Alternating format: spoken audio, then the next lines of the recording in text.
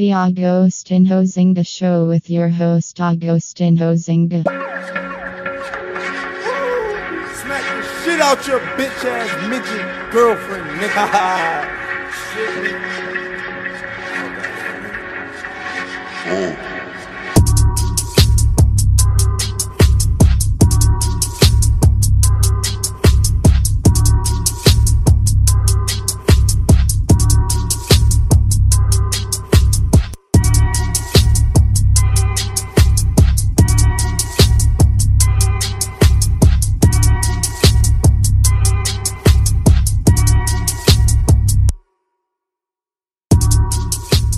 Hello there, welcome back to the Agostinho Zinga Show with your host Agostinho Zinga, and this is episode number 612, that's 612 of the Agostinho Zinga Show. Hope you're doing fine wherever this podcast may find you.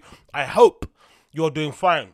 I'm doing pretty good, all things considered. As you can tell, I've got that weird just brush my teeth kind of taste in my mouth after just finished my breakfast. I'm starting to now brush my teeth after every meal. Previously I'd only brush my teeth in the mornings and before I go to bed, but now to improve my teeth health and to make sure I've got a good idea where my teeth are prior to me heading out to Korea, prior to me heading out to Turkey and getting my little Turkish chompers done, I'm going to make sure I brush my teeth and I'm also going to get a little bit of a spring wash inside there to get everything cleaned out and see where they sit, because I'm not too sure if I'm going to need to get my teeth filed down and these artificial chompers to get placed in there so I can look like some guy who just popped out one look with my double chompers. I'm not too sure if I need them, so I'm going to be doing extra bit of tooth care, extra bit of teeth care, extra bit of mouth hygiene to make sure that I know where I'm at before I commit to the flipping Turkish chompers, or the Turkish delights as I like to call them. But I'm probably going to end up getting them anyway regardless.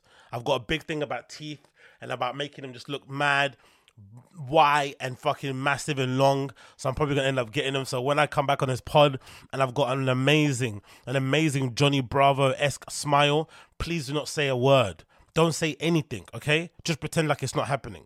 Just pretend like it's not happening. That's all you need to do. That's all you need to do. But anyway, it's a jam-packed show for you today. Loads of things to talk about, loads of things to get involved in, and hopefully you guys enjoy this absolute nonsense I have to talk about on a weekly basis. Thank you. Got a bit of Carmax here, keep me going. But yeah, let's roll in. Let's bloody roll in. So, first things first, interesting news, somewhat surprising news, courtesy of Mixmag, concerning the great and the legendary Glastonbury Festival. It looks like Glastonbury have to put their prices up for next year, and I guess for subsequent years, because I'm assuming they're probably not getting enough people through the gates in general. Maybe demand has gone sky high and they want to capitalize on it. Maybe the cost of production is even more than it was prior, especially now with Brexit, especially now in a post-pandemic world. Whatever's happened, they've hiked up the price, and people on the internet, especially on social media, are not happy, because if you know anything about Glastonbury, you'll know Glastonbury is a very unique sort of UK festival because it's quite family orientated. There's a lot of people there who have kind of gone there since they were little children all the way up to the adult years. The people that go there with friends. It's a yearly tradition, and it's just something that people kind of do a lot here in the UK, like on a consistent basis, that people are kind of tied in and kind of feel like they're part of the Glastonbury family. And the owners or the founders, the people that kind of do Glastonbury Festival, are also very personable. They communicate a lot on social media. It feels like you're supporting somebody that you know. It's got a very personal kind of real person vibe. You know how a lot of festivals are just faceless and it's just a brand next to another brand. Glastonbury actually feels like somebody's kind of doing it off the back of a fucking beer mat, you know, somewhere in their kitchen, when you know most likely it is a big organization. They've got loads of employees. It's a serious business, but it does have that kind of DIY hands-on feel. So when people see these kind of price increases of a company like that, it kind of comes across a bit weird. But, you know, I'm not flipping naive enough to expect these places to never put their prices up, especially with the changing world that we're living at the moment. So I'm sure there's some meaning and some kind of rationale behind it. But again, if you're a punter and you're seeing it go up 26% and you're already squeezing your belt, energy prices are where they are at the moment, you're flipping weekly shop like mine has gone up, to justify spending an extra, 50, 60 quid on a ticket to go to Glastonbury probably isn't it. So we continue. It says the price of a Glastonbury ticket has risen by 26% concerning many avid festival goers, with Emily Evis blaming challenging times for the increase. Challenging times is a bit vague, Emily. You got to come with some more stuff, though. You got to like really break it down for people. That's what I think places should do. Don't get me wrong. It's not their business to, but maybe to kind of really give them some explanation and to maybe have people rally behind you, maybe breaking it down to the minutiae and saying, hey, this is why we have to increase. This thing that we bought, a few years ago has now gone up this way, and we need to obviously account for that increase because money isn't coming out, the things that we're making, whatever it may be. Just break it down a little bit more itemized. People maybe would have some more sympathy. It continues. Tickets from general sale in 2020 had been priced at £265 with a £5 booking fee, with a minor rise to £280 due to inflation when the event hit resale in 2022.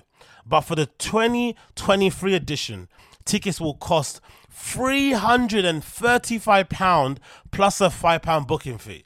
That's pretty insane. They even have to keep the booking fee on there because they need it. Do you know what I mean? That's, I'm guessing, the processing fee. I'm not sure how booking fees actually work. If it's a processing fee for the platform that you're hosting the ticket sale on, because I'm assuming most of these places you use the already services built in. They kind of like an RA or like a Dice. They've got their system already in place, and then you kind of build on top of that. So you have to use their service or malarkey. So obviously that booking fee goes to that, and the processing fee, blah blah. I'm not sure. Yeah, whatever else. But they have to keep they're putting it up to 335, and they're still keeping the booking fee. Festival goers have taken to social media to share concerns over the hike, with a Twitter user saying, "I love Glastonbury, but for many people, this is just unfathomable at this time." It is unfathomable at this time, but this is the only time they could do it and justify it because we're going through what we're going through. It's a weird time we're living in an economy, right? Like, everyone's losing money. Everyone's bills are getting, are getting higher. Everyone's expenses are maybe going down to accommodate for the bills going up. But if you sell something, you kind of have to sell it for a bit more to account for what you're having to pay for in terms of your day to day. It's just what it is, isn't it? So it's a bit of a quagmire. It's a bit of a strange position to be in, but it does make some sense if you kind of take your emotion and your love for the festival and you kind of take a bit of a bird's eye view from it and kind of look it from the outside in. It does make sense why they'd want to raise it now as opposed to any other time in like a boom time. It doesn't really make more sense. But the funny thing for me that really makes me laugh about this whole thing, if I'm not mistaken, let me just do a quick Google. But let me see. Primavera ticket prices. This is why, for me, UK festivals are always going to be second fiddle to European festivals, just for me personally. I know some of you guys may disagree and may think I'm talking out my ass, but for me personally, I think UK festivals are grossly overrated. I haven't been to Glastonbury myself. I've heard some really good things. I know some people within my social group who have gone to Glastonbury and have only good things to say about the place. I love that it's got this community of people who still communicate with each other and still hang out with each other and are friends and have developed into being, closer than family members. They go to each other's weddings and stuff and baby showers and all that stuff, and it's clearly fostered a really close-knit community that hang out even outside of the festival. That's a pretty much of a good sign of a good festival, similar to like a good workplace. If you have people that are going on holiday together or attending each other's weddings, it shows that you have a flipping good community there, right? You have a good ambiance. You don't have a high turnover, all that stuff. But all of that said and done, let's not lie and say UK festivals are value for money, because they're not. They're not value for money. A good example being this on the screen. Primavera Sound. I've been to Primavera Sound now, we've been there, I think it's 2 times, not 3. I think it might be 2 or 3, I'm not too sure. But either way, me and my friend went to Primavera Festival for the first time together, and we absolutely loved it. And imagine, this is the first sort of holiday festival thing that we're going with together, alone and stuff. So you're not too sure if this is going to be a test of your friendship, but that's going to not work. The city's great for that kind of vibe. We stayed, and we did 2 experiences. We stayed in a hotel first, and I think, we went twice. We stayed in the hotel before, and then we stayed in an Airbnb, and both experiences were absolutely phenomenal. And the festival itself is great. It maybe has one of the best lineups of any festival I've ever seen in my entire life, right? If I put this up the screen now and say Primavera Sound Barcelona lineup, right, for 2022, and I get that on the screen, and then we try to understand why I think UK festivals are really overrated in terms of what they offer you, especially in terms of price. Look, and this is not even including festivals that you might go to, like in like places like, I don't know, like in Portugal, or like smaller ones in places like Copenhagen or Croatia or other parts of Central Europe, or maybe a festival you might go to in Central America, South America. There's so much value for money out there that it really is a disservice for you to only attend flipping UK festivals. So this is okay, let me get this on the screen. This is a copy image address. Let's put it on a new tab and let's get this lineup, right, so we can see who played. This is from last year, right? Primavera Sound. Why is it not loading? Come on, get up here. This is from last year, right? And look how amazing this lineup is already. And this really shows you, I think, the value for money is insane. And we already saw the price on here for next year's Primavera Sound Festival. From the 1st to the 3rd, you've got... Is that it? 1st to the 3rd. Why does that look like it's a shorter festival? Is that Barcelona? Primavera Sound, Barcelona. Is that the one, right? Primavera Sound, Primavera Sound, Primavera Sound. Why does it seem so short, the days? Or maybe... Kids ask you to audition from... Okay, I don't know. It's usually 5 days, but it doesn't matter. Regardless, the tickets for Primavera Sound Festival, basic ticket, €260. €260. They've got a ticket here with an installment plan that's only €5 more than the regular ticket. So I'm assuming they're going to break up into maybe how many installments? Maybe 2 to 3, maybe 4. I'm not too sure. A VIP full festival ticket is €480. And then you've got a full festival ticket. What's this one there on the right? Then you've got here. Whoops. Then you got here a full ticket to Barcelona and Madrid, Primavera Sound, for that amount. Absolutely crazy. Do they mean they're splitting it? So they're having a festival in Barcelona and in Madrid. Is that what they're basically trying to say? That's pretty sick. So I guess they're going to split the weekend. So instead of having 2 weekends in Barcelona, one weekend's going to be in Barcelona, one weekend's going to be in fucking Madrid. So the Barcelona one's from the 1st to the 3rd, and then the Madrid one's from the 8th to the 10th, it looks like. Pretty amazing. But regardless, the lineup from last year, look at what you're getting for your money, right? €260. Look who's playing. Look at the bang for your buck that you're getting. On the first weekend, headlining, Massive Attack, Pavement, Tame Impala. Second day, Beck, The National, The Strokes. Third day, Gorillaz, Georgia Smith, Nick Cave, and Tyler the Creator. Not including all the amazing artists underneath, right? Not including all of them. I see flipping Beach House, Callie and Palachek, DJ Harvey, for goodness sake, right? Absolutely incredible. Then on the second weekend, if you didn't like that one, headliners, Dua Lipa, Gorillaz, Interpol, Tyler the Creator on the first day. Second day, Lord, Massive Attack, The Strokes. The third day on the second weekend, Georgia Smith, Megan Thee Stallion, Phoenix, Tame Impala, Yeahs. Are you nuts? That's supreme value for money. Now, don't get me wrong, Glastonbury also has good lineups, but for £260 or now £335 just to be in a small village somewhere in the UK where, you know, it's good because you can basically take as many, you know, as much booze and drugs as you want with you to a certain extent. I get that malarkey, and it's not far from where you actually live. You have to get on a plane or anything, fair enough, but I'd much rather go to a sunnier climate, be able to eat some tapas, be able to get a bit of a tan, meet some cool and interesting people, have a good time, have a boogie, enjoy myself, listen to some good music, especially because Primavera also, they book a lot of people that I necessarily wouldn't listen to. So go to some stages and listen to people that I wouldn't check out, hear them play live, fall in love with them, and want to stream and buy all their music and buy their merch. Much rather do that. But anyway, we continue. Another user said that get that Glastonbury is a huge endeavor and that costs everything are rising, and that the festival industry as a whole is struggling after COVID. But with the ticket prices going up to £340 per person before food, travel and drink, it's clear the festival is now almost exclusively for the wealthy, which is what's happened for the most part. I think I said it to you guys already. I watched this video, right? And this is a good example. This is a good reason to get this video back up here. I was watching this video of kind of music guys playing at fucking Burning Man, and it really blew my mind because, again, I have a small social group of people online who I know who go to Burning Man and speak very highly of it, right? And they flip and do loads of posts online, and they've got little community online that exists there. Same with goes to Glastonbury.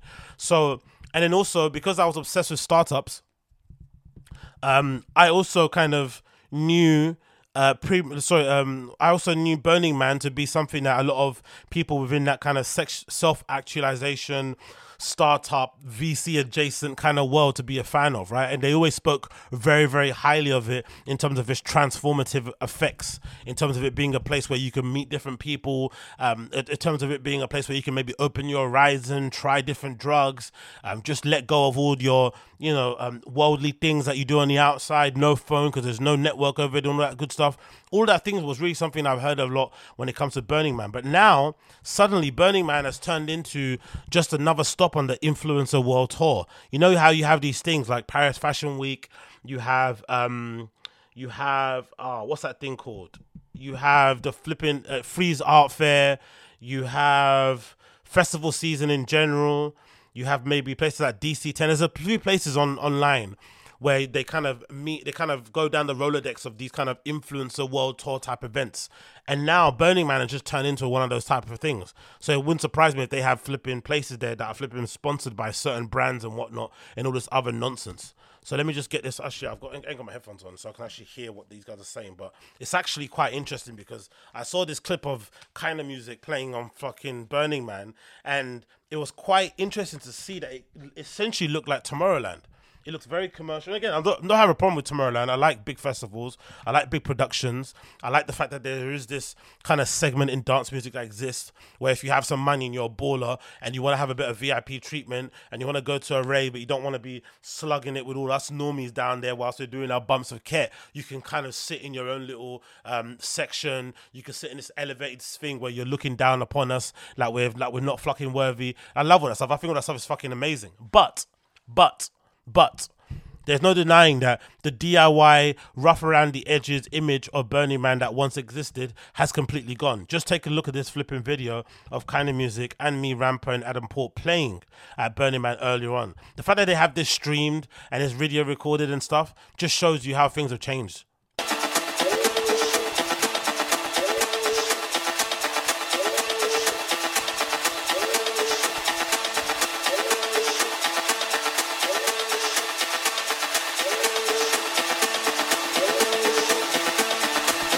But yeah, you get the point, right? Loads of normie looking whites enjoying themselves, dancing around, swaying from left to right, like they would be at any other festival that exists, right? So no real difference in that regard. But it is quite interesting to see how Caucasian it is, number one, which is obviously understandable, but also how it looks like any other regular festival. If you didn't recognize the dusty decks from the sand kicking up all over the place in that flipping Nevada desert, you wouldn't really know it was Burning Man. You would just think it's any other, you think it's flipping adult Coachella or something. But it's just that's effectively what it's turned into. And if you're aware of Burning Man, you'll know they have a lot of installment plans and a lot of systems in place to allow people who don't have a lot of money to go there.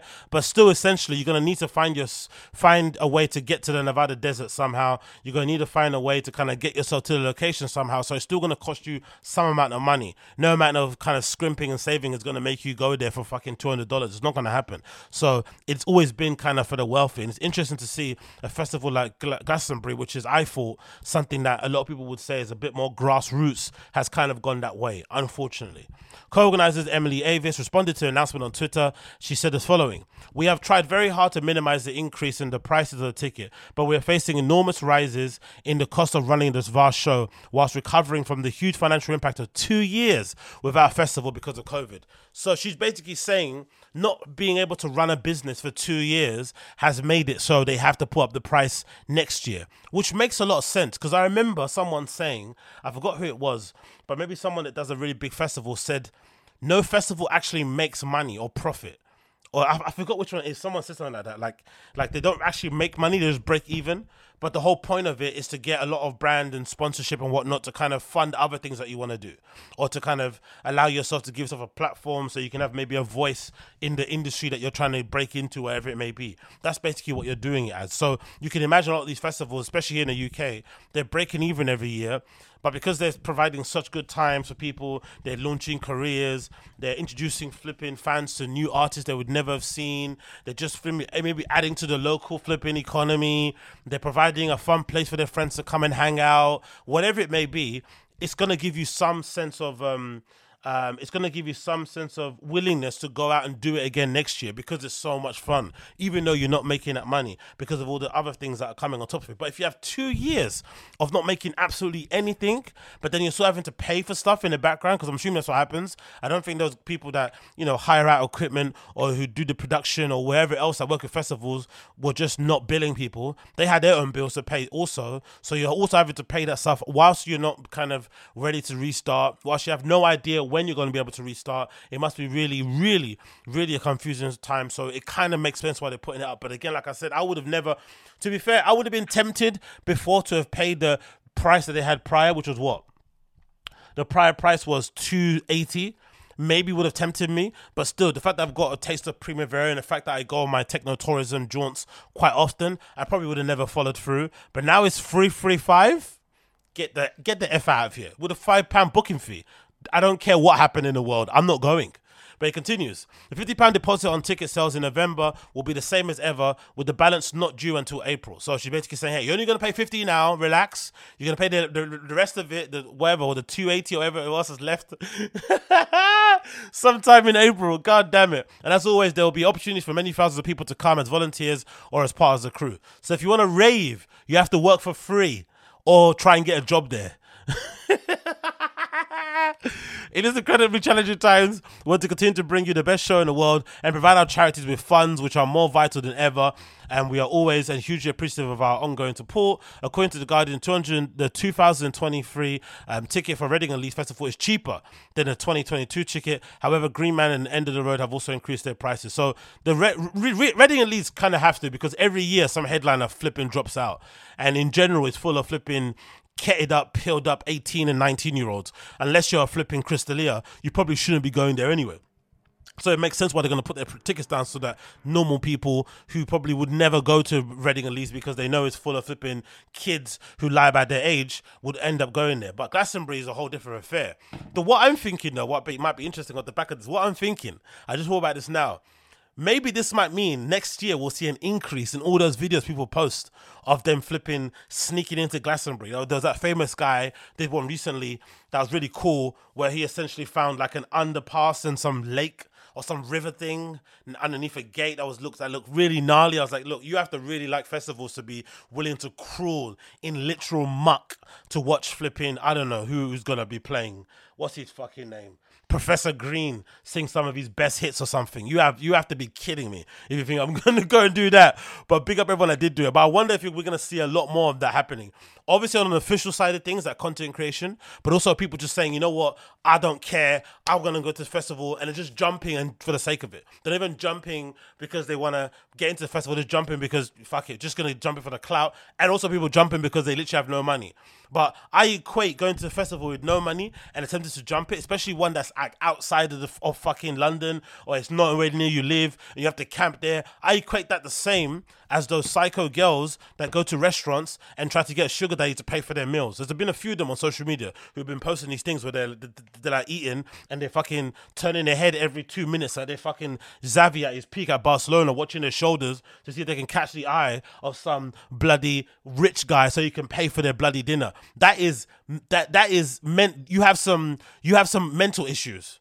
That is a cry for help. That is a red flag if a girl's going to a restaurant and risking the embarrassment and the shame of not having money to pay so that she can get some old guy to pay for a meal. You're insane. In the same way, going to Glastonbury with a backpack full of fucking, ketamine and straws and cups and some boxes and some socks and whatnot and some wet wipes with no idea of how you're going to get in but hoping you're going to jump over the gate. You have something wrong with you. But I'm still going to watch your content. I'm going to click like and I'm going to click subscribe. You know what I mean? I might even leave you a comment as well if it's good. I might even give you a super thanks if I like the content. So keep doing your things, especially you crazy white boys out there. I want to see that thing Ragwan. But again, thoughts and feelings go out to everybody that's going to be suffering through this price hike, because that is legitimately wild to pay £335 to go to Glastonbury when you could pay €260 to go to Barcelona, not including the flights, not including the accommodation, I know, but still to go see some of the best bands in the world in one of the best cities in the world doesn't make any sense in my opinion. But again, what do I know?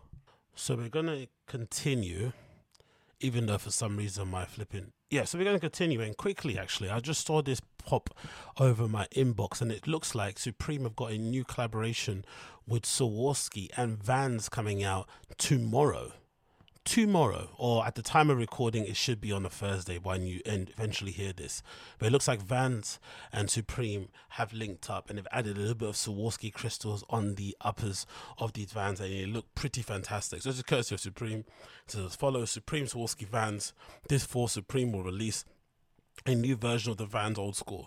The shoe features a premium suede and canvas upper with Swarvoski crystal studded pattern, leather lining, insole, vulcanized waffle outsole, and embroidered logo on the heel. Have I said to you many times on the show already that I really like Supreme's product descriptions? I think they have some of the best product descriptions on the market right now, without doubt. The detail they go into things, the fact that they flip and break down the components and the features of every item they put down, basically makes you feel like you're already clued in or clued up, even though you have absolutely no knowledge of what you're wearing and you're only wearing it because you're so fucking tired of creator wearing it back in the day. It still gives you some sort of false sense of knowledge or information or intelligence that you clearly don't have. So I love it. I love that they're doing it for the kids. So big up Supreme and Swarvoski for that. It'll be available on October the 20th and available in Japan November the 19th. So quite as soon after, right? It's like nearly a month after it's going to be released out in Japan. I'm not really too sure why that is actually. There's a little asterisk there as to why, but you can't actually click or anything. I don't know why that is. It's releasing so late in Japan, but either way, the Vans themselves are absolutely incredible looking. And I'm also liking the fact that in these lookbook pictures they take, these sort of lifestyle pictures, they clearly give it to guys in a team who are part of the Supreme family who actually wear them day to day, and then they take a picture of them after. I'm not sure if that's a wear test or that's part of the shoot, but I love that the fact that the shoes actually look a bit worn in. They kind of, are worn in a style that matches whoever's wearing it, so you can see them worn in different ways, and they just have that, they don't have that kind of plastic sort of like sterile kind of like on the white table in the white cube kind of feel that most sort of product shots have. I really do appreciate it like that from them. I'm not going to lie in the slightest. So it's a picture of the Old Skool in purple, one of my favorite colors. I think the purple and the red so far I've seen are my favorites. And if you zoom into the actual upper, on this kind of pattern, which you usually have this sort of checkered board, Supreme classic pattern, on the checkered board, they've got all these little Swarvoski crystals kind of studded on there. Now, Swarvoski crystals, I'm guessing, not all crystals are created equal, and a crystal isn't a diamond, but still, that Swarvoski clarity, that shine, that sparkle on the upper just gives a really basic shoe that you would obviously wear because you've got nothing else in your wardrobe, because of the most comfortable shoes in your wardrobe to wear. It gives them a little bit more of a sparkle and a shine. The one thing I want to know, do people exist out there who wear Vans like they wear like Air Force Ones or like they wear Uggs? Because when I used to wear Vans, especially Old Skools, especially skate high, especially half cabs, especially Rowleys and stuff, I never found them comfortable. They just looked really good, but they were never shoes that you would wear saying, oh yeah, I'm going to wear this when I go to Paris and I'm going to walk around the whole city. You don't really do that. You wear them because they look good and because they match your outfit in a way, or they complement what you're wearing, but you don't wear them under the fucking illusion that they're somehow Hoka Oneones or something, or they're, what are those shoes that everyone's wearing now? Those cloud shoes or whatever they're called. I don't know what they are, but they're not a running shoe. They're not a really, soft sole shoe. You feel every single, street fucking crevice and crack as you're walking down a pavement. But I'm sure there's some people out there that exist who actually wear Vans day to day and they make me feel like slippers to them. If that's the fact, please let me know in the chat. I would love to know, or sorry, in the comments down below, if that's the case, because I can't ever picture myself wearing a pair of Vans like people wear flipping Air Force Ones or really soft shoes like Crocs and stuff. It doesn't make any sense to me. But the purple and reds look fantastic here. Really well done. Obviously the red, the contrast of that guy wearing the indigo jeans as well, look really nice. The browns look fairly decent also. They kind of remind me a little bit of the Jound Vans that he did a while back ago. I think they were brown and green, two different colorways, but for me the purple and the red are definitely the standout colors in this going together. But it's just interesting that they dropped these like one day before they're actually meant to be dropped. Like, there's no kind of news beforehand. I didn't really see any leaks about it, and they're just going to drop it one day after announcing it. this kind of feels like the old Supreme is coming back again. I wonder if this is something that Tremaine's doing going forward with the van stuff or with the clothing in general. Maybe this is implementation he put together where maybe with footwear collaborations, especially when it's stuff like, stuff that they're going to do every season, like a Vans or a Nike collab, instead of putting it out ahead of time, they're just going to drop it one day ahead and then that's it, and it's going to drop the next day. So it's going to feel like an old school release in a little bit. Maybe that's the thing, because in a roundabout way, I've not seen these leaked, but usually most Supreme footwear things leak anyway, especially the Nikes, right? We've got an idea of what the Nikes are going to be. Those like Air Maxes that we saw in all white, leaked in a few pages. They're most likely going to come out soon, and they're going to probably come in different colors, but they usually do that often. Do you know what I mean? Like when it comes to Supreme, people always end up leaking images of what they do in terms of footwear, but it's quite nice that we've got a kind of an old school approach with these, and they're sort of like dropping the next day. The black and whites actually pair are quite nice, because that's a classic Vans Old Skool colorway with the checkerboard on there, and you're used to probably seeing this sort of makeup displayed on the Comme des Garçons Vans that they put together and whatever it may be. But I like this sort of little upgrade that they've done with these. They look really, really good. I'm not going to lie. I'm actually a big fan of these in the black and white, but as per usual, when it comes to sort of collaborations with me, I tend to not go for the it's a little detail too that makes it's the details for me that makes sense and that really puts Supreme above all other streetwear brands. You remember I mentioned ages ago in this pod that I've got a real kind of bee in my bonnet about stores and about, sites that cover some news concerning sneakers and streetwear, how they have a tendency to not relace the shoes. A big sort of culprit for it is actually Nike themselves. Nike themselves will just take the shoe from the factory floor and just take a picture of it. They won't relace it to make it look good or to, to kind of complement the shoe. Nothing. It'll just be like laced horribly how it comes straight out from the factory. But look what Supreme have done. They've done the lacing system that I like to do, or that most sneakerheads like to do if you're really about that life, where the laces on the left hand shoe, the lace goes over on that side, and then on the right hand shoe it goes over. Do you get what I mean? If you can get what I mean, kind of like it kind of goes like in that kind of V shape, but the lace that goes to your left on the left hand side of the shoe will go on the top, and the lace that goes to your right will go on the right hand side. It's a tiny little thing that only the most tismed, induced anal person that cares about the stuff would care about, but I clearly see it, same way I see this little sparkle here, and clearly it's something that they pay attention to, and I think that really is what separates them from all the other brands, these little things that they care about and these little things that they pay attention to. But I really like those. And then I think there's the next picture that shows the entire collection all together with all the other colorways, and obviously they got this, and there's another good touch too, the embroidered Supreme logo on the back of the heel is also a really nice touch, because if you're like me, it doesn't matter if it's a collaboration or whatever, you're going to wear your Vans shoes into the ground. I know I've done with previous iterations of Supreme Vans. The best thing about them, especially, because they usually end up reselling for a lot, if you want to really flex on people and give them a heart attack, is to wear these into the ground, play football with them, skate in them, go to raves in them and muck around in them, and people will be like looking at you, oh my God, I can't believe it, but it doesn't really matter. So the fact that they've got the logo embroidered on the back of the heel, it kind of adds to the longevity of the shoe, because usually if it's screen printed or it's whatever else they do when they heat press it, or it's a vinyl application, those things can fall off rather quickly, and then you're left with nothing. But I'm assuming once you wear this in, the crystals will probably fall off all over the place. This will probably get all muddied and beat up, but it will end up looking far better, because people will be able to see these little tiny hits of crystals, whatever ones are left, shining off of your shoe. That'd be pretty insane to see. So I'm a big fan of these.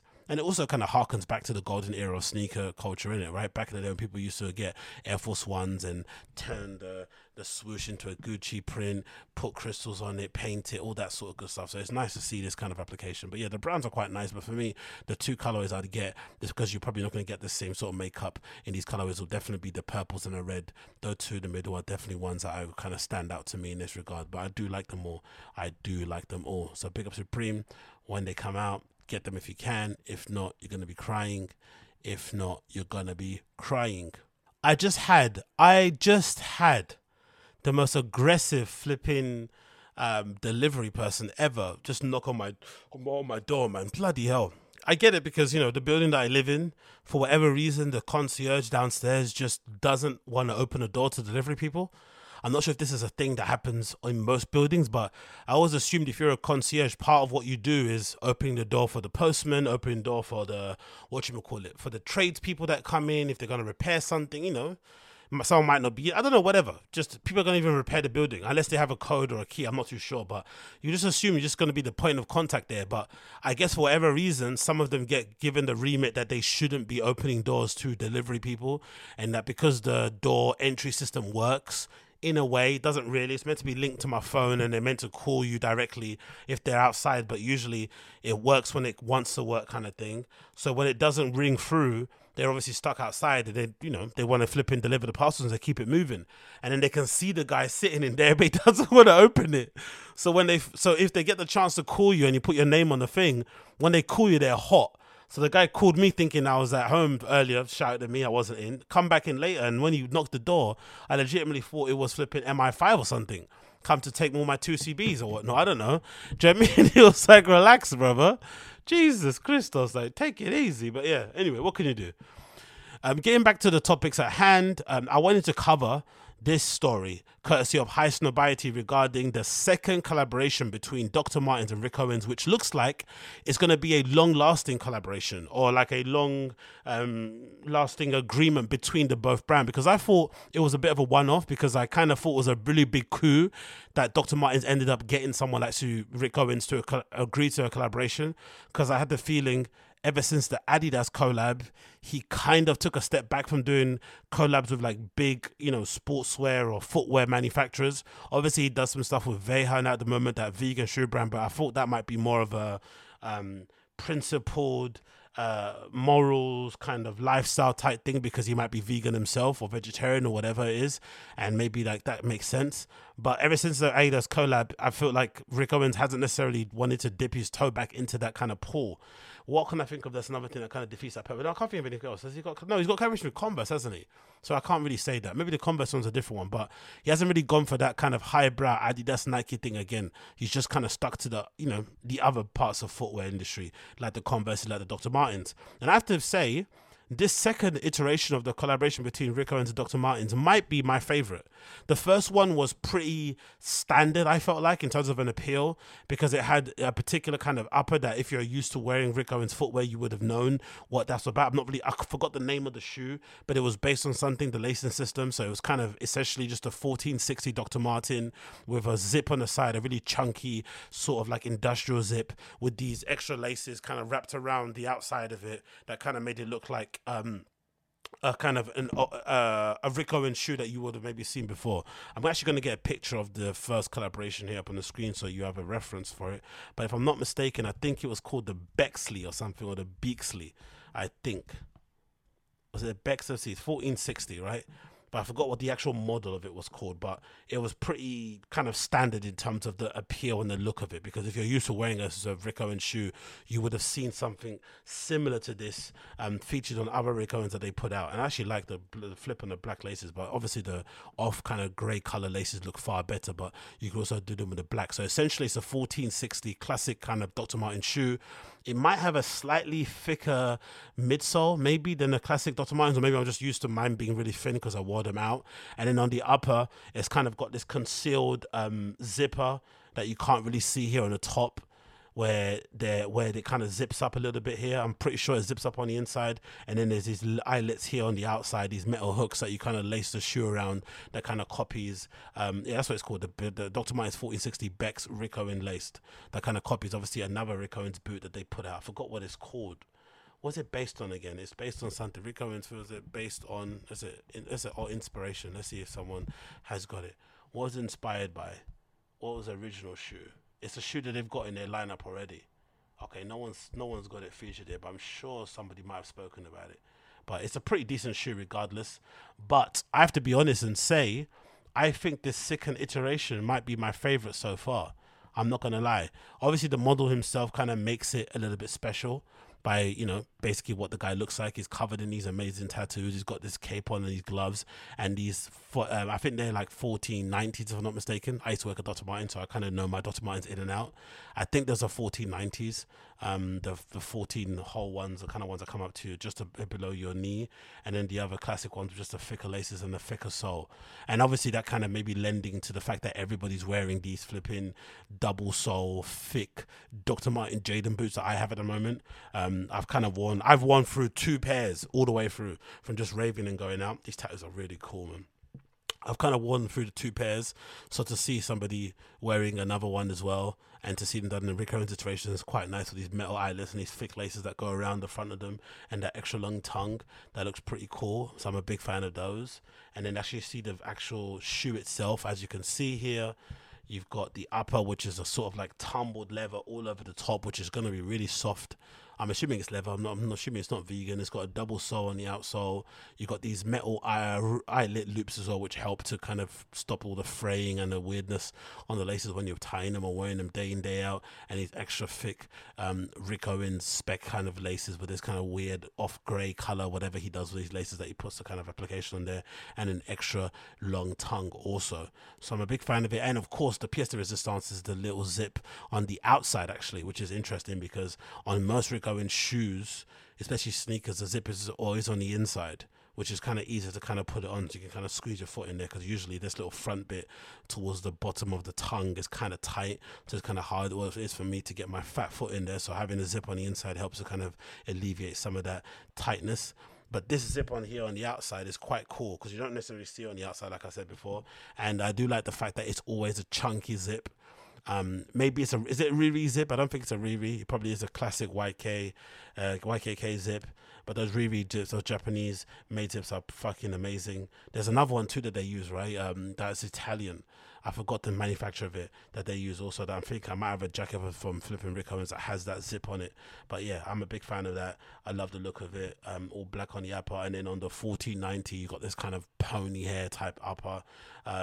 We've got classic loops with classic eyelets with the metal eyelets here on the top towards these kind of main holes, and then all the way up you got these little hoops that go all the way around, and I'm a fan of this also. So that's a really, really, really aggressive shoe, but I'm a big fan of these, I'm not going to lie. It's just interesting to me that these don't ever appear on a runway. I wonder if that's an agreement he's put into place, or because they had issues producing it. Because usually when there's collaborations, you would imagine you want to get as much eyes and ears on it as possible. So you just implement them on the runway like they do with Undercover, like they do with Sacai in terms of their Nike collabs. And obviously Rick Owens did it previously with his first Adidas collaboration. But you don't really see the Dr. Martens featured on the runway. You've seen the Converses featured on the runway, but I haven't seen the Dr. Martens shoe. I wonder why that is. And they are Rick Owens. They're not Dark Shadow either. So it's not like they're like a subsidiary brand or like the... what's the word called? There's a word for it where they call the fucking the cheaper stuff, but it's not even that. It's clearly something else. But yeah, the zipper looks fucking substantial. I'm a big fan of stuff like this, because if they're adding zippers that thick, that kind of detailing, a zipper that you normally find in a jacket and they put it on the side of a boot, it means the quality is going to be supreme. And of course, the quality of Dr. Martens are always really high anyway. It's very rare that we had people coming into a store saying, "Oh, my shoe fell apart," maybe because of a manufacturing issue, but not because of a quality issue. Do you know what I mean? Maybe whoever's on the flipping factory floor didn't glue them on properly, but the quality of them is always up there. So I'm really keen on these. I think they're absolutely brilliant. I think they actually look far more interesting than this first collaboration, in my opinion, even though I do like these, and I think they look more, I guess, wearable to the everyday public. Maybe the Converse is another one too that maybe people might be a fan of, but the original ones, actually, the Adidas collaboration, are still some of my favorite collabs. Let's see, Rick Owens, Adidas. That was actually, and it's actually one of my favorite looks too on the runway. I think they might have a picture of the kid who was wearing the shoes on the runway, but I think the picture on the runway is one of my favorite pictures of Rick Owens' model wearing something. Obviously, that's him at the end of the show, but the shoe itself I thought was awesome. It's basically this shoe here with these kind of big cloud kind of front foot and four-footed heel type things. They look very similar to like a Yeezy, actually. So that's pretty cool to see. I'm actually interested why they don't actually have more collaborations between Yeezy and what's his name and Rick Owens anyway in general, but I think these look pretty cool. Can't actually see them on there. Let me see if someone's got them on a runway, an image of them, but I remember there was a model wearing them from time. That was one of my favorite pictures. Yeah, this is from this show. What is it from? Spring Summer what? It's from Spring Summer 14. That's when that is. Yeah, that's the shoot. That's the one. One of my favorite looks from that show was this look here. That's basically what I kind of envision myself to look like when I wear fucking Rick Owens, with this kind of leather, sleeveless kind of vesty thing that's elongated, with these fucking drop crotch pants, with the shoes tied up in that particular way. That's a supreme look, man. I'd wear this look right now, actually. One of my favorite looks ever from spring summer 2014. So yeah, big up Rick Owens for putting that together. Hopefully we get to see them soon. Moving on from that, we're going to talk about this because I'm interested as to why this brand decided to go in such a crazy different direction, considering how good the other stuff was. So this is courtesy of Hype Beast, and it features No Vacancy Inn makes a comeback with a Born Cancelled collection. First of all, I don't understand the term Born Cancelled, and I don't see how that would relate to No Vacancy Inn. If you're familiar with No Vacancy Inn, you know that one half of No Vacancy is Tremaine Emery, who's obviously now the creative director of Supreme and has Denim Tears. And for me, from what I understand No Vacancy Inn to be, it was kind of like a for lack of a better term, like a hotel merch brand that wasn't really much a hotel. It was kind of like it kind of traveled around the world, right? Like they had no home, hence the No Vacancy Inn type of thing, right? You were kind of going all these different places, posted up, meeting all these cool and interesting people. Maybe they were in cool places, maybe they weren't in cool places, but you're taking inspiration from all these different scenarios and scenes and whatnot and feeding them back into the clothes. But a lot of it I thought was quite opulent. A lot of it I thought was quite cozy, was very relaxed, didn't take itself too seriously, was easygoing, and just had a vibe of somebody that kind of knew what's up and kind of, didn't really want to show and be too showy too much, which is why when I see this instantly, it made me just think of very derivative streetwear stuff. On the screen we have a couple of varsity jackets, some, I forgot what you call them, some combat pants with the bondage kind of tie up where you can kind of adjust the size of how baggy they are based on the zip on the back, without the bondage straps, and some sweats and whatnot. And I guess they post up outside of a school somewhere, I think it looks like, and it just looks like a kind of stereotypical, streetwear brand collection lookbook thing. Nothing really amazing. And the reason why I say this is quite a departure and maybe really bad compared to what they did previously, because if you check the No Vacancy Inn, if I check this now on Google, I'm typing, please bear with me, I type like a, not going to say that because I don't want to get cancelled. It's here, I think it was a Stussy. They did a collaboration with Stussy, if I'm not remembering this correctly. And it had, if I'm not mistaken, ASAP Nast on the lookbook, if I'm not mistaken also. Let's see if it loads up. There we go. Yeah, I knew I remembered it. So No Vacancy Inn had this collaboration they did with Stussy. Now again, I guess collaborating with Stussy, it's far easier to produce stuff of this standard because they have all the production, manufacturing, clothing expertise to kind of get this stuff done on the cheap, to get it done, quick turnaround and blah, blah, blah, blah. I understand. But there's no denying this stuff here that you're seeing on the screen that features ASAP Nas wearing is that like a corduroy double-breasted jacket suit? Or is that a suede? Or velvet? I'm not too sure. One of them. It's either velvet, suede, corduroy or something. But it's a really well done double-breasted suit that he's wearing with the logo on the outside, the tag on the outside of the sleeve there. Looks pretty sick. Rolling around somewhere and going to a private members club with one of these on your sleeve, drinking or flipping Negroni at the bar would actually be a bit of a stunt. I'm not gonna lie. So you got this really nice double-breasted suit.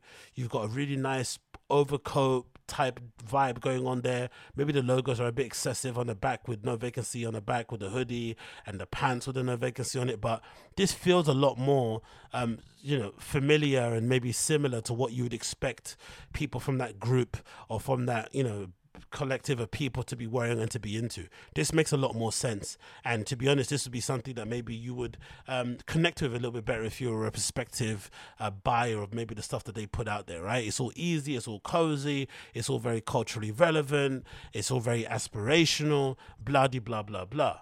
But then when you go back to this collection that they put out called Born Cancelled, it's incredibly crap, like on another level of rubbish. It's very derivative. It's very forgettable. It doesn't really say anything interesting, doesn't really offer up anything interesting. And if anything, this diversion from what they did previously maybe shows that maybe the Stussy collab was based in source because they handed it over to the people at Stussy who were doing it. And the stuff that they're doing on their own is basically them doing it on their own, and they've got no real source behind it. Do you know what I mean? This might be part of the reason for it. And don't get me wrong, I have my own personal ill feelings towards one of the members of this group that maybe I might be tainting and slighting my impression of the clothing. But to be completely objective and to kind of remove myself from this is not good. In the slightest. It's really, really bad, actually. And I'd go as far as saying this might be a waste of fabric. This might be actually contributing to global warming now at the moment. This might be, it might end up choking a turtle somewhere, on some bay somewhere. Do you know what I mean? This might be causing some damage that we might not be seeing for generations to come. Come on, man. In 2022, you've got parental advisory flips on t-shirts. Really? Is that what we're doing? You can't be doing it. Even someone like me who hasn't put anything out, if I finally do put something out, I'm not going to go back into the archive and start doing flips of flipping independent truck logos and putting my kind of name or logo on it, or doing flips of Coca-Cola or Pepsi and stuff. That's been done. It's boring. You have to kind of move with the times and create things new and fresh and interesting. The pants are quite cool, don't get me wrong, but this t-shirt is so dumb, so derivative. And also, if you're selling it to kids, what does born cancelled mean?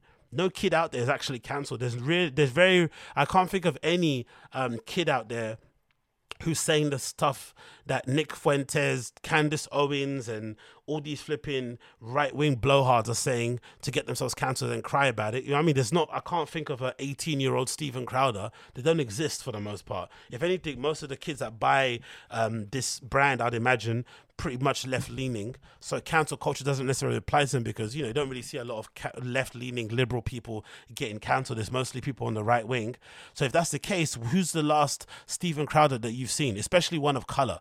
Not some crazy white dude in the middle of Ohio. No, I mean an actual black or brown kid or an Asian kid that's ascribing to some of those crazy ideas that those guys put out, that right-wing grift. I don't see it. So the born cancel thing doesn't make sense. And I'm sure there's something more, sly about it, something more clued in that I'm not aware of, that's a little bit more nuanced and whatnot. But just reading from the outside, being a fucking normal person who's just reading news online and trying to interpret what he sees, saying born cancelled on a t-shirt in 2022 is just corny, it's lame, and it's not very interesting in the slightest, in my opinion. And like I said, it's very disappointing considering how strong this first collaboration was. This first collection with Stussy, or not first, but this collection that kind of caught my eye with Stussy was really impressive. You got here a trench overcoat, a blazer, and a suit basically. Is it double-breasted or is it corduroy? I'm not sure, one or the other. Then you've got a sweatsuit combination, and they've done the good thing on a sweatsuit, because it was one something that I always hated. I've always hated elasticated cuffs on sweatpants. If I ever put out sweatpants, I'm never going to put out sweatpants with elasticated cuff. Never. No sweatpants with zips, no sweatpants with elasticated cuffs, and never both. It's always this sort of like straight cut. That's always how sweatpants should be. Now, they could be baggier in the leg or slimmer in the leg, but they should never be elasticated. They should never have zips on them, unless you're playing football or something. So they've got that. They've also got another hoodie in this kind of off-white kind of... Is that a hoodie? Or is that like a pile? I think it's a hoodie. And they've got this nice long sleeve with tie-dye print on the elbows, which is really nice. And then they've got this t-shirt also that I think looks really cool with Vacancy Inn written in this kind of nice, palm tree effect kind of font on it. So pretty decent collection there with Stussy.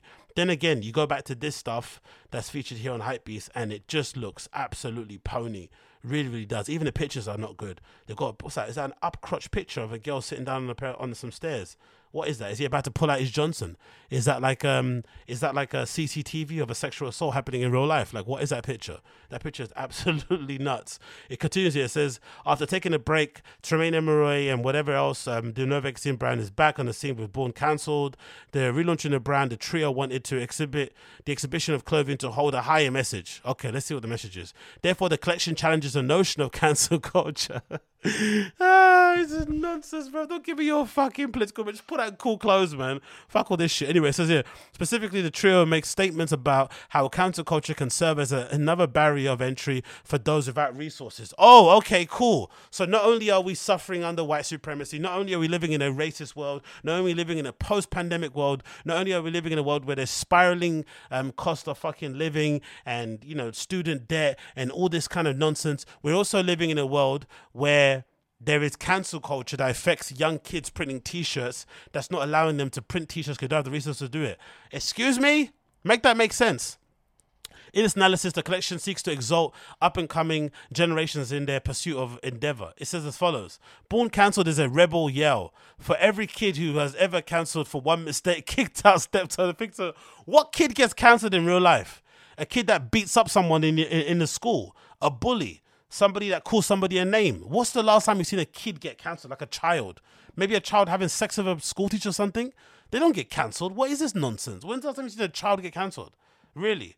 Maybe an adult that gets cancelled for somebody unearthing tweets of them when they were 16, which is clearly not cool. But when's the last time you've seen a child, somebody under 18, get cancelled? I can't think of it. This is an absolute nonsense. It continues. Coupled with this rebellious sentiment, the brand's relaunch takes a look at the DIY approach, brought the brand to fruition. Garments like the Varsity, whatever. Anyway, the prices are the one that's really going to make your head pop out of your eyes pop out of your head, sorry. Look at the Varsity jacket that I think is derivative and not really that impressive. £485.73. Really weird how they rounded the numbers up. Okay, because it's $555. I guess it's been automatically converted to pounds based on my geolocation. But this jacket is horrendous. Just that little detail there, where there's a little bit of the white popping through underneath that kind of, the waistband, whatever thing that's called, isn't nice. But I think this varsity jacket personally is horrendous. There's too much going on here, from the flag to the cherubs to the font to this racing car, like checkered print on the cuffs, on the waistband, and the collar. Like, I don't like the, what's it called? No, so what's it called, actually thing? Diamond quilted lining, genuine leather sleeves, wool and polyester blend fabric, classic fit.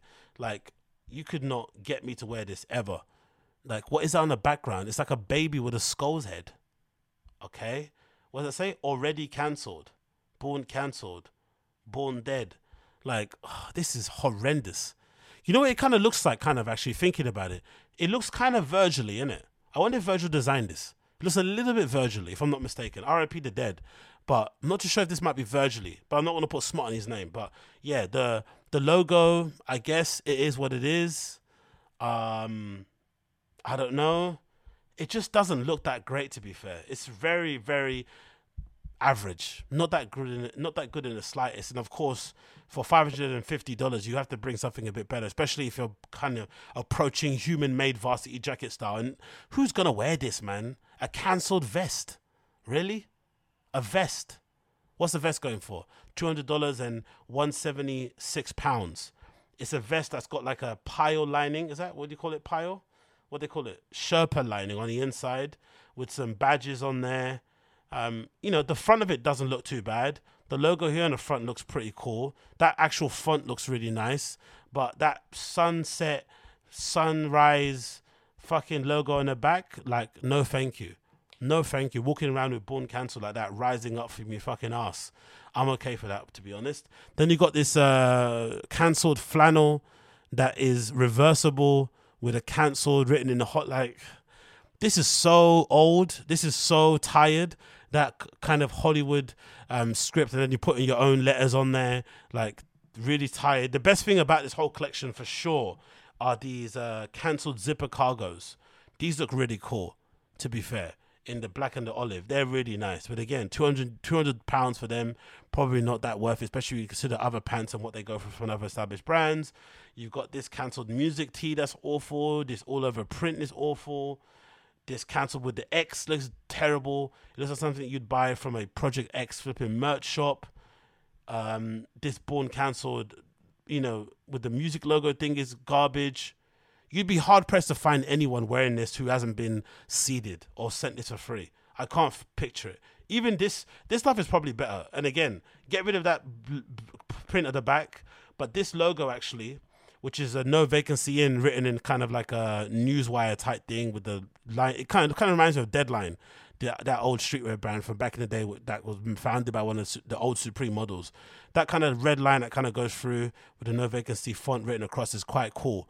And I really like the distress hoodie they've used, right? They've kind of, is it over dye, whatever that kind of technique is that you do where you kind of wash out, I'm not sure, but this X thing that they got going on is horrible, horrendous. The whole thing is really, really bad. And again, it's a real departure from the thing they did previously. So, hey, what could you do? You can't win everything. But personally, for me, not really something that I would kind of be on. There's, of course, if I wanted to, and I had the bothering and I had the desire to go out and wear something with all this on there, for sure, this collection would definitely be the ones I'd definitely wear. Especially that suit. That suit is absolutely beautiful. But the rest of it, this new collection that they put together, is really a waste of money, to be honest. I don't really see them selling any of this really anytime soon. If people buy it, fair play. My key picks out of it is definitely the cargo pants. The rest of it can kind of go missing for me, mate. Not for me in the slightest. So yeah, for me, when it comes to no Vacancy Inn, born cancelled collection, it's a huge swing and a miss. Huge swing and a miss. But again, what do I know? Going on to actually good varsity jackets and tell you the difference of what a bad and a good varsity jacket looks like. Look at this collaboration between Human Made and Undercover. Two former colleagues, two very close friends. Human Made, obviously founded by Nigo, formerly of Bape, and Undercover, founded by Jun Takashi, who's also part of, you know, that whole streetwear Urahara scene, who actually founded and kind of set up the first nowhere store back in the day with Nigo, where he was selling some of his own stuff and Nigo was selling some of his own stuff in their own store there. And of course, everyone should know and be familiar what Last Orgy is. And they've got another collection here coming out, and this varsity jacket is absolutely phenomenal. It's got a 2 on the front of it with the logo there, and then on the front right pocket you've got Junio and Nigo, which obviously is Jun Takashi and Nigo. Last Orgy 2, fuel for the next generation since 1991, written on the script, and these 3 stars there on the right hand side of the sleeve. Maybe it's a 3-star general thing, I'm not really too sure. And on the back you got the great Last Orgy 2 and a Bathing Ape original kind of ape logo from Planet of the Apes movie, which I've always liked that old logo. I think it looks absolutely incredible. And you've got another t-shirt here featuring both of Undercover's Jun Takashi and Nigo with their backs turned, saying Last Orgy, fuel for next generation, with both of them wearing what they actually make. Jun Takashi wearing a Disorder. I think it looks like I think it's that, what is it called? What do you call them again? That's that Bane jacket but with a hood on it. He's wearing one of those, and then Nigo has on a full denim suit that he always wears with that conductor's hat. That, you know, it's either really vintage Levi's that he's paid $2,000 for, or it's stuff that he's made for himself from Human Made.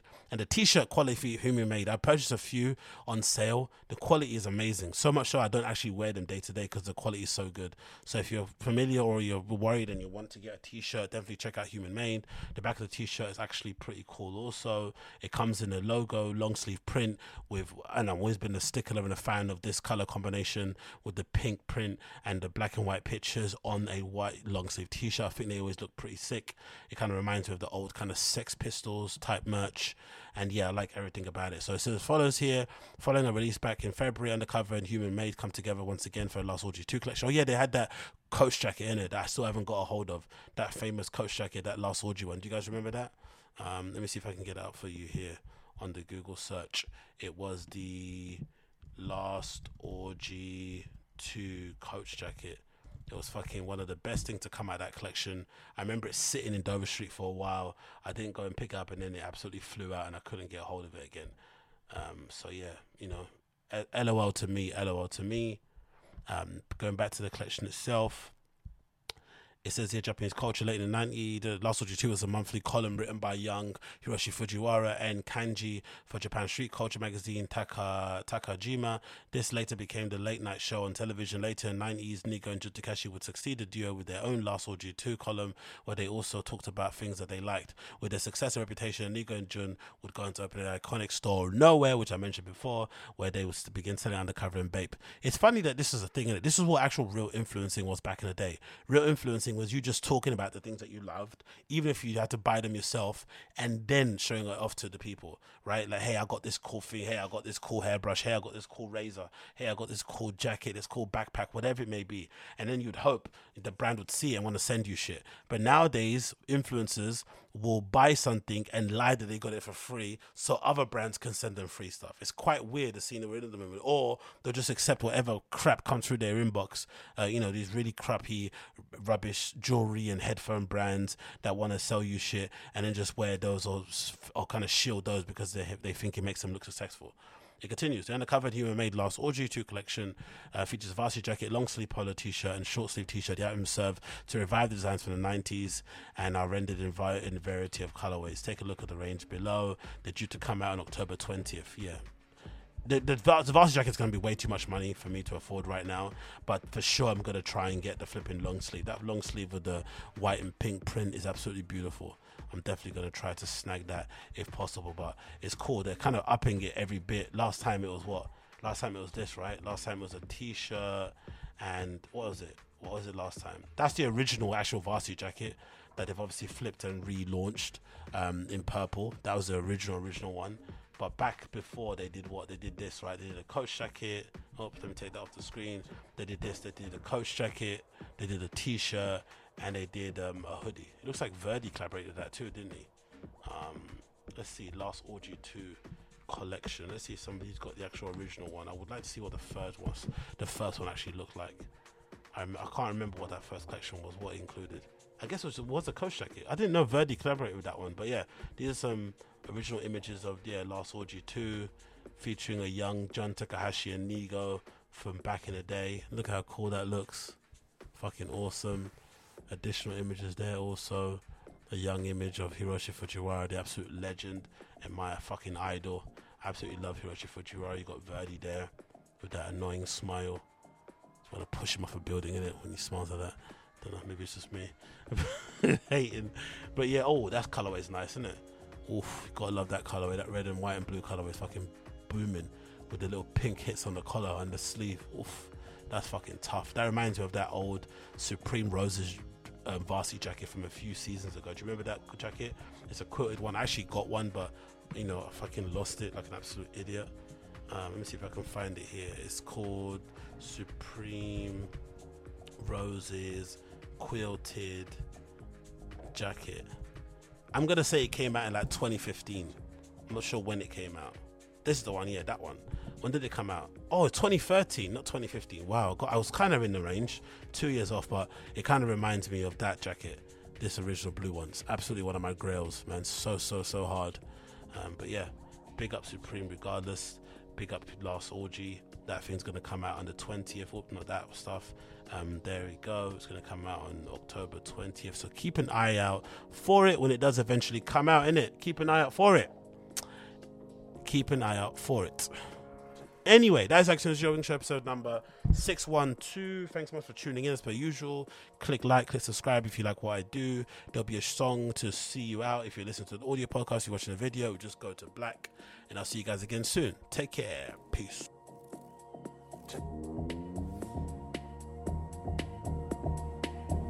Gotta take it to the limit.